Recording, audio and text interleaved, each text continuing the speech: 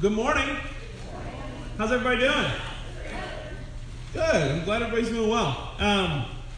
Like I said, I really just, we had such an incredible evening last night, and I thank you so much that we've reached out. There were multiple communities that were involved, not just Cedarville. We had people as far as Winfield and Oxford, Bartlesville, Caney, Independence. We had a phenomenal group of men who showed up here last night. Just thank you again that we're willing to love the community and to reach out and share the gospel with our folks in our town.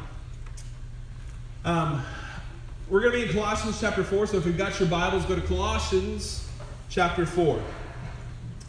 And I do believe that the season that we're in, the time that we are in as a church, as Christians, we need to be alert. We need to be standing guard. We need to be on watch. Amen? Only one of you? Yeah, I'm just checking. Man, I need to change the sermon up. We can go different. We need to wake up and see what is happening in front of us. We as followers of Christ need to keep our hearts and our minds steady and focused on the Scriptures and on Christ Himself. This is what we need to do as believers. Every week we are seeing more and more things that are pointing towards the return of Christ. I see things every week. I think there's no way that it can be any stranger, any weirder, and all of a sudden it happens. Amen? Something strange happens. You're just like, what in the world? And I just think we need to be.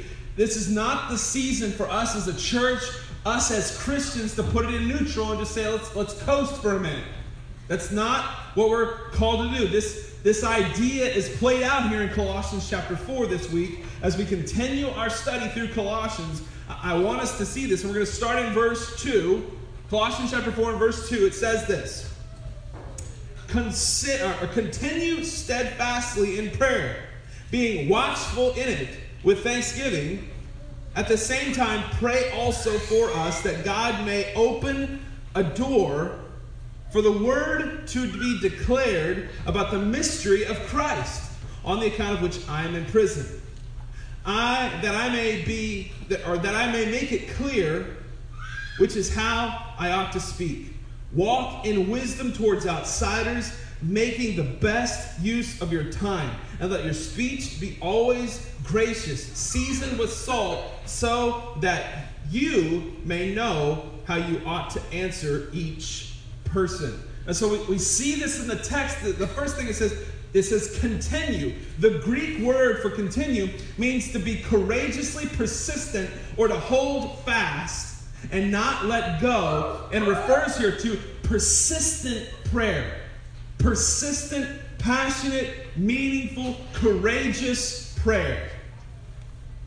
I think oftentimes we as a church, we as Christians, say things in rooms like this that we believe in prayer, we believe prayer changes things. Let's just take a temperature of the room. How many of you believe prayer changes things? Amen? Yeah, okay, so we've got everybody in the room amens that and nods our heads. So we say that and we believe that. And sometimes I think what happens is we have a level of unassurance in our prayer life. We pray stuff and sometimes we're shocked. We're like, wait, what? We'll agree in prayer for something, and all of a sudden it is answered, and we're in shock that it happened. We're like, whoa, what? It happened? I'll never forget. You guys have heard the story about my dad almost losing his leg. Cedric, who's preached in this pulpit, came in and took his shoes off because he said, we're on holy ground. We're going into the presence of the Father, and I'm taking my shoes off. And he reaches down and he grabs my father's leg and he just says, "Oh, Father, I pray from the tops of his head to the soles of his feet that you would heal Ed Gordon, that you would bring circulation back to his leg." He leaves. The nurse comes in 30 minutes later and she squeals and says, "Oh, he's got circulation. It's back to normal." And all of us in the room will go, we got excited, but well, of course it did. Of course it should have. Because God answered our prayer. Like, we're shocked when that happens. The church is just shocked sometimes when prayer happens. I think of this in Acts. Go to Acts chapter 12. I think that this is a phenomenal illustration of this taking place. Go to Acts. It's right before the book of Romans. Go to Acts chapter 12. This is just an interesting story. Peter is in prison in this chapter. Peter is in jail. And Christians who went to jail in this day it was going to go bad for them, right? And so I want us to start, and we're going to look at verse 4. We're going to start in verse 4 of 12, Acts 12, verse 4. And when they had seized him and put him in prison, delivering him over to 4 squads of soldiers. So that 4 squads of soldiers is a lot of men. That's not just a couple. I mean, there's a bunch of guys guarding this guy. Peter is being guarded. 4 squads of soldiers to guard him. Intending after the Passover to bring him out to the people. And you know what the plan was after Passover? What's the will of the people? Crucify him. He's a divider. He's divisive. This gospel that he's preaching is divisive. We need to kill this guy. That was the plan. Verse 5. So Peter was kept in the prison. He was kept in the prison, but earnest prayer for him was made to God by the church. He was in prison, but some of you guys might be in prison this morning, but there's a but. Thank God for that, amen? Thank God for that. Verse 6. Now, when Herod was about to bring him out on the very night, Peter was sleeping. Now, let me ask you guys a question. If you were in the midst of getting ready to be brought out and there's a potential that you're going to die, how many, I'm just going to take a nap. I'm just going to rest for a little bit. I'm going to take a breather. I'm going to nap. I'm going to take a nap. Well, this is what Peter's mindset was. Peter was sleeping between 2 soldiers. How many of you guys have ever gone camping? I guarantee it's not a real pleasant experience where they're sleeping. Prison in our mind is not prison in here. Prison was a hole. It was a hole. And so he's in the midst of this 2 soldiers. He's laying between 2 soldiers. That's uncomfortable enough. But he's sleeping between 2 soldiers. They're guarding him. Bound with 2 chains and sentries before him on the door. Before him at the door. Were guarding the prison. And behold, an angel of the Lord stood next to him, and a light shone in the cell. And he had to, what happens there? Look at the text. He struck Peter. Peter's a sound sleeper. Angel shows up, light fills the prison cell. That didn't work. Get up, Peter. Had to kick him a little bit. Get up! Get up, brother. And listen to this. So he says, behold, an angel stood next to him, and he struck Peter on the side and woke him and said, get up quickly. And the chains fell off his hands. And the angel said, get dressed. Like, you're not even dressed. Get your clothes on. Dress yourself and put your sandals on. Like, he's not even thinking, like, he doesn't have his shoes on. He doesn't have his stuff on. He's sound asleep. Like, that's either confidence in the Lord of your future. I don't know what happened there. I think Peter's probably confident. But he's sound asleep, doesn't have any of his clothes on, doesn't have his shoes on. He's laying between 2 guards, is out. Like, I'm a sound sleeper. I used to be. Now that I have 4 children, I am not. I'll never, like, how many of you guys have ever been asleep and all of a sudden you feel like somebody's watching you? Ever had that? Noah one night came in and I'm asleep and I wake up and I just see, Dad, what? I gotta go to the bathroom. Well, then go. You don't need to, just wait. Oh, come on. But this is the idea. This is the point here. This is the idea that Peter is just out. He's out cold. This angel strikes him and says, get up. Get up. The chains fell off. He got dressed, put his shoes on, and he did so. And he said to him, wrap your cloak around you and follow me. And he went out and followed him. He did not know that what was being done by the angel was real. So what's this mean? He thought he was dreaming. Peter thought he's having a dream. There's no way this... How many of you guys have dreamed something that felt real, but you're like, nah, I'm dreaming? How many of you guys have ever been... You're like, oh, man. Peter's dream feels like, man, this isn't real, but he thought he was seeing a dream. He was seeing a vision. And when he had passed the first and the second guard, and they came out of the iron gate leaving the city, it opened for them on its own accord, and they went out along one street, and immediately the angel left him. And when Peter came to himself, he said, man, I'm sure. Now I'm sure that the Lord had sent an angel to rescue me. Well, duh. Yeah. He came to himself. Whoa, wait a minute. I used to, when I was a kid, I used to be a sleepwalker. I did. I sleptwalk. I woke up in the front yard one time. I woke up in the bathtub one time. And when you wake up from those experiences, like you wake up, you're like, how did I get here? How did I get to the front? When I'm in the front yard. How'd that happen? Well, Peter comes to himself and he said, man, it must have been an angel. God sent an angel to rescue me. Verse 19. And when he had realized this, he went to the house of Mary, the mother of John, whose other's name was Mark, where many were gathered together and were praying. So I'm making a point here that they're gathered together. The first part of this, the scripture says, Peter's in prison, but the church is making earnest prayer. They're gathered in a prayer meeting. The church is gathered in a prayer meeting. They're praying for Peter's release. Earnestly, they're praying for Peter. Oh, please, God, release Peter. Please, God, release Peter. Think about this. If we gathered here, if one of our own was arrested, it's not too far-fetched that we live in a world now where you could be arrested for the cause of Christ.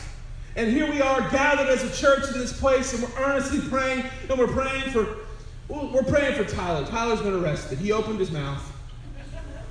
We're praying for Tyler. God, please, earnestly we're praying that he would be released. Verse 13. And he knocked on the door of the gateway, and a servant girl named Rhoda came. Rhoda came and answered, recognizing Peter's voice. In her joy, she did not open the gate. How many of you guys have been so excited? You're just like, you've heard something, you haven't heard from somebody in a long time, and they knock on the door, and you're like, ah! And you run, and you don't answer the door because you're so excited because you got to go tell somebody. And bro, you left me outside. You left me outside. What in the world? Come on! And so she runs back, and she says what? She says in her joy, it's Peter. He's here. She didn't open the gate, but she ran and she said, Peter's standing at the gate. Why did you look? Hello? He's standing at the gate. And look at their response. Even though, what are they praying for? What are they praying? They're praying earnestly for his release. They say what? You are out of your mind. What is wrong with you? Like, she comes in, like, a passionate believer in Christ comes and says, listen, our prayers have been answered. Whatever, you don't know what you're talking. You're crazy. Hello? That's not too far-fetched from the world in which we live. We're begging Jesus to do something, and then it actually happens, and we're like, no, there's no way that could happen. Never. I'll never forget. I was 11 years old. My father had been praying and pleading and getting up at 2 in the morning, going to share Christ with my grandpa, his father-in-law, longing that he would become a Christian, pleading with him to be a Christian. And Jim always told my dad, Ed, I just can't buy it. I can't buy it. I don't need this. I can't buy it. Well, on a Sunday morning, it snowed in Oklahoma, and it was ridiculous. Church got canceled, but the cattle still needed to be fed. So we said we'd go out and help Grandpa.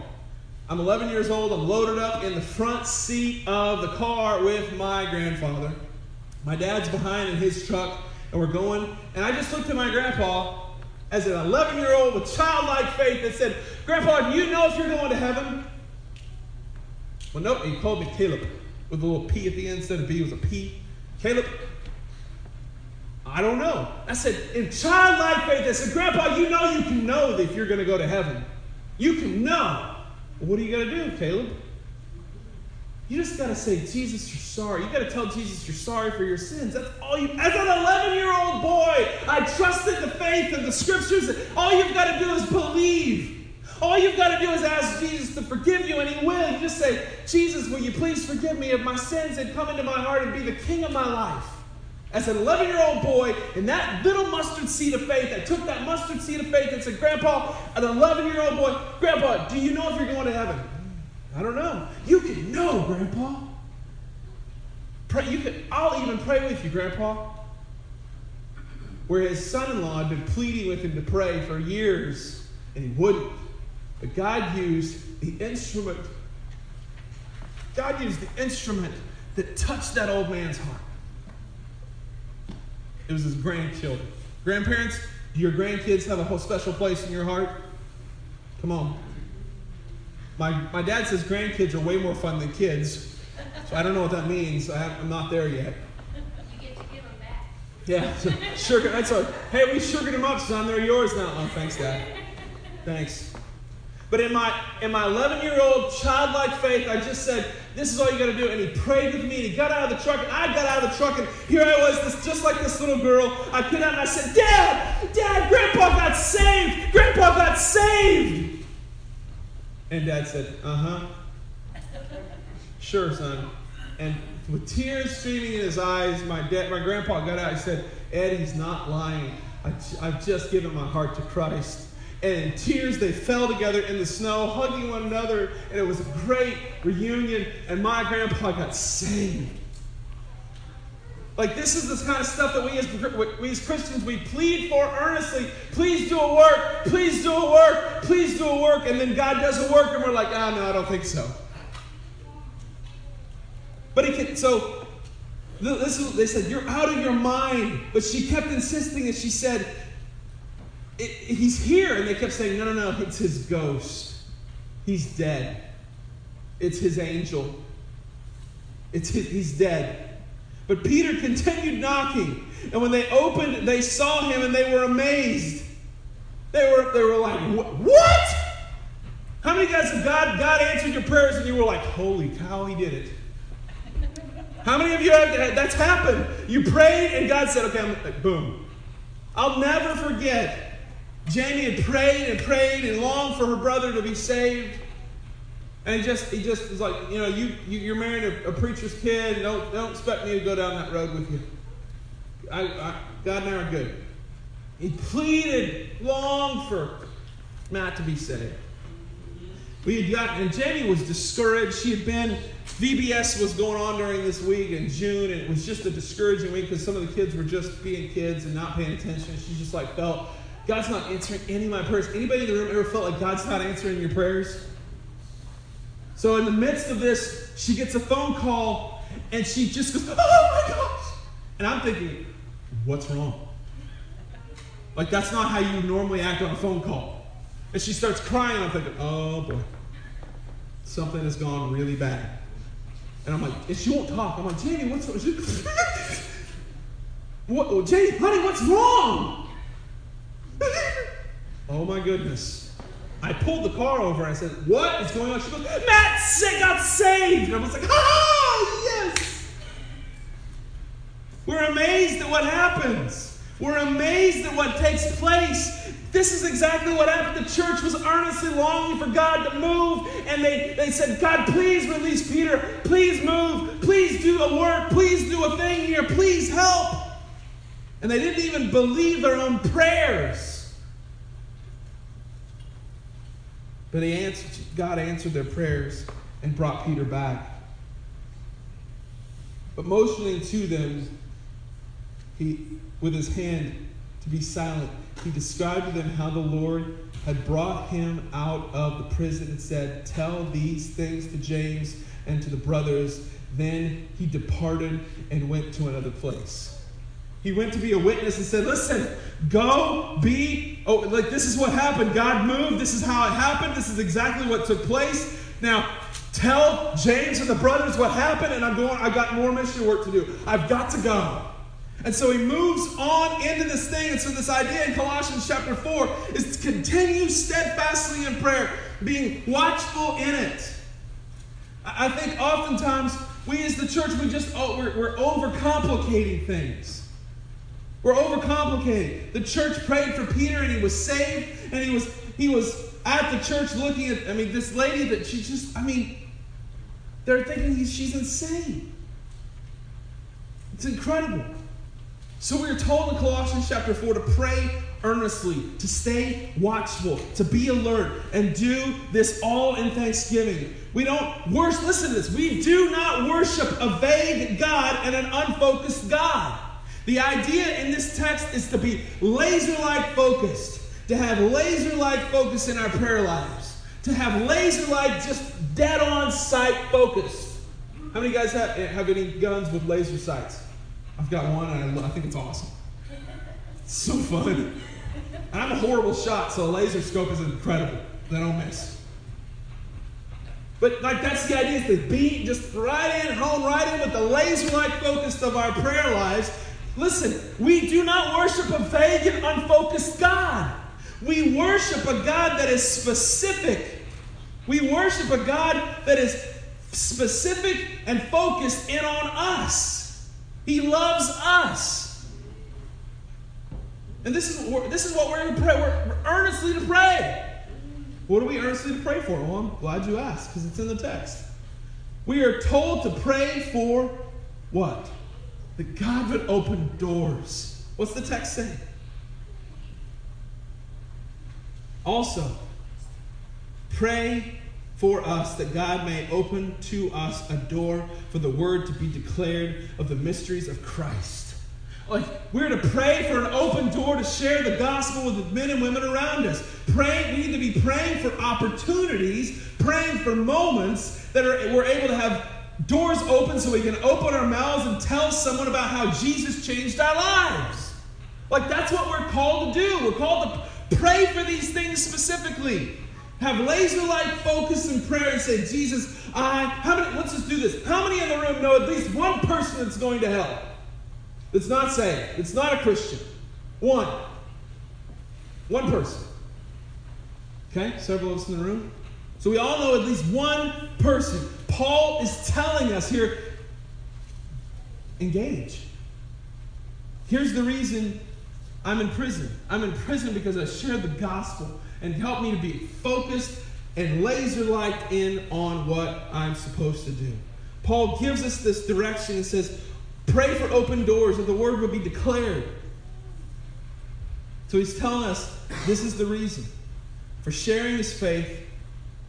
Listen, we're in the day. We're in this day. John MacArthur right now is in violation of state order in California for gathering and worshiping because the state says they can't.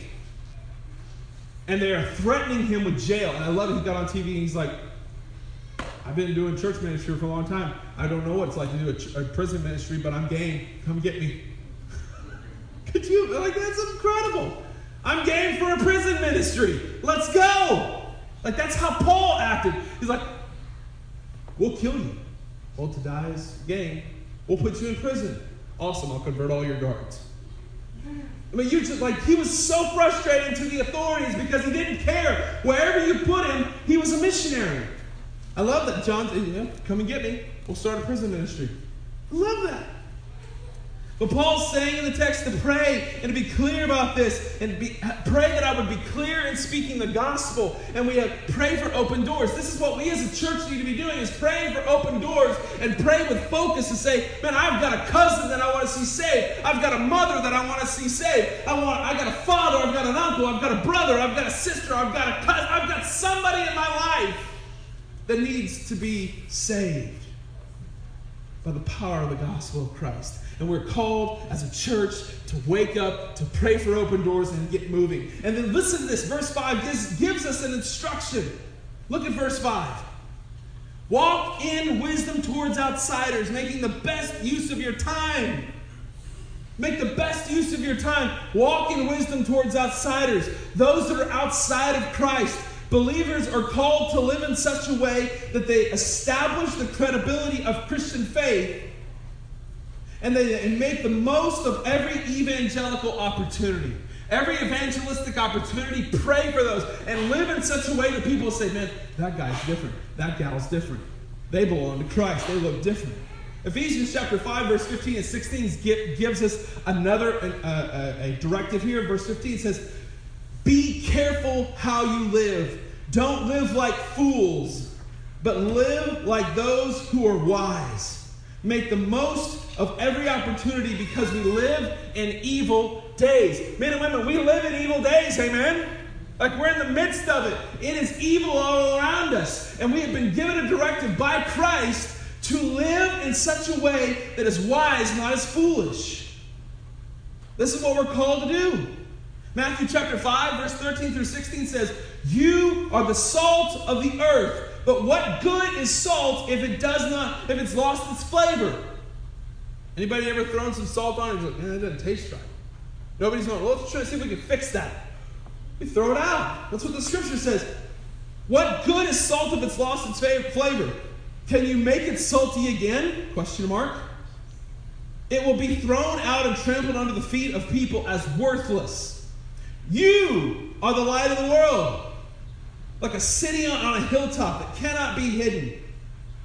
No one lights a lamp and puts it under the basket, but instead they put the lamp on a stand where it gives light to the entire house, to everyone that's in the house. In the same way, let your good deeds shine out for all to see, so that everyone will praise your heavenly Father. This is the directive. We need to be focused and pray like never before. And pray for the unsaved, pray for our world, pray for our churches, pray for our communities. We need to pray that God opens hearts and transforms lives. Amen? Like this is our duty as Christians. But not just pray, we need to be missionaries wherever we are. That's what Peter said, I've got things to do. Here's what happened. Here's what Jesus did. Here's the angel experience. Now I've got to keep on mission. He didn't say, well, I've been saved. I'm going to kick back and retire now. He said, no. Here's what happened. Here's the testimony. Now I've got to go to the next place and share Christ. I've got to go. I've got to share. I've got to keep moving forward. We don't just pray. We put some feet on our prayers. We move. What James says, faith without works is dead. Now that's not salvation by works. That means if you're saved, there's going to be some fruit. If you're saved, there's going to be some fruit. Those Christians that say they belong to Christ, yet there's no fruit, I question their salvation. I question whether they're Christians. We are prayed for opportunities. Be serious in this. We are to take seriously by actually proclaiming and telling people about Jesus Christ. This means we actually have to open our mouths in the places where we are. Open our mouths in our workplaces. Open our mouths in our schools. We are to do this in such a way that we proclaim loudly the gospel. Make it a personal, make it a personal challenge for yourself to see one person saved this year. I always do that. At the beginning of the year, I want to see at least one person saved. I want to be a part of that experience. I want to see Jesus work in someone's life. I want to proclaim. I want to share the gospel. And I want to see at least one person saved. So far this year, I got 3. But hey, we still got some time. Let's see if we can get some more. What would happen if every one of you in the room today said, I'm going to bring one friend. Just start here. You're like, man, I don't know if I can share my faith. You start one. Hey, what are you doing Sunday? This week. One person. You look at one person. How many of y'all interact with people during the week? Let's see. Anybody? Okay. One person. You say, hey, what are you doing Sunday? You know what the typical response is when people ask that question? Nothing. Hey, why don't you go to church with me? They've already told you they're not doing anything. And then when they say, wait, you told me you're not doing anything. Let's go. That's what I made a phone call Friday night to a couple of friends. I said, hey, what are you doing Saturday night? Nothing. Then we're doing this men's event Saturday night. It's going to be awesome. pulled pork and some other smoked meat. You want to come eat with me? Sure, I'll come. And they came. Like, all you got to do is just ask. What are you doing Sunday? Nothing. Why don't you come to church with me? Like, actively get engaged in the process. And be the person that God uses to bring salvation. Like, God's the one that saves. You don't save, but you could be the instrument that God uses to bring salvation by just opening your mouth and being a missionary. Like, make it your goal. Each one of us reach one. Each one reach one. That's what we need to do. And just think, what would our church look like in this room if each one of us brought one? The room would be fuller. And normally this section right here has got a ton of people. What if one person said, I'm going to bring one person? And then as a result of that, they hear the gospel. And all of a sudden, things start to shift in our community. Things begin to change. Things begin to break loose. We live in dark days, so we're supposed to be living in such a way that we make the best use of our time. Make the best use of our time. This actually is a longing for the gospel. It should be a longing to see Jesus move. We should be longing for gospel-centered revival in people's hearts. And what would it look like if you and I used, let's just go here. What if you and I used our social media platforms to start sharing the gospel? Sharing gospel-centered things, scripture, gospel-centered preaching, things that are incredible, that show who Jesus is. What if we start using our social media platforms for that rather than just taking pictures of food? What if we used our social media platforms to honor Christ? What if we used our influence to honor Christ? What would it look like? What would it look like if we had this next week said, okay, I'm going to make a goal that my social media platform is going to look like gospel-centered, Christ-centered stuff. And you shared that. We need to be praying for opportunities to spread the mystery of the gospel of Jesus Christ to the masses. But you can't do that if you're quiet. I'm just going to... That's not my thing, Caleb. It's not how I roll. Well, how should a Christian roll? How should a Christian roll? I had a lady tell me, it's not my job to share the gospel, it's yours. Matthew 28 tells us, go make disciples. He doesn't say go make disciples if. He says go make disciples. It's like saying, you know what? I'm a plumber, but I don't do plumbing. I'm a car mechanic, but I don't work on cars.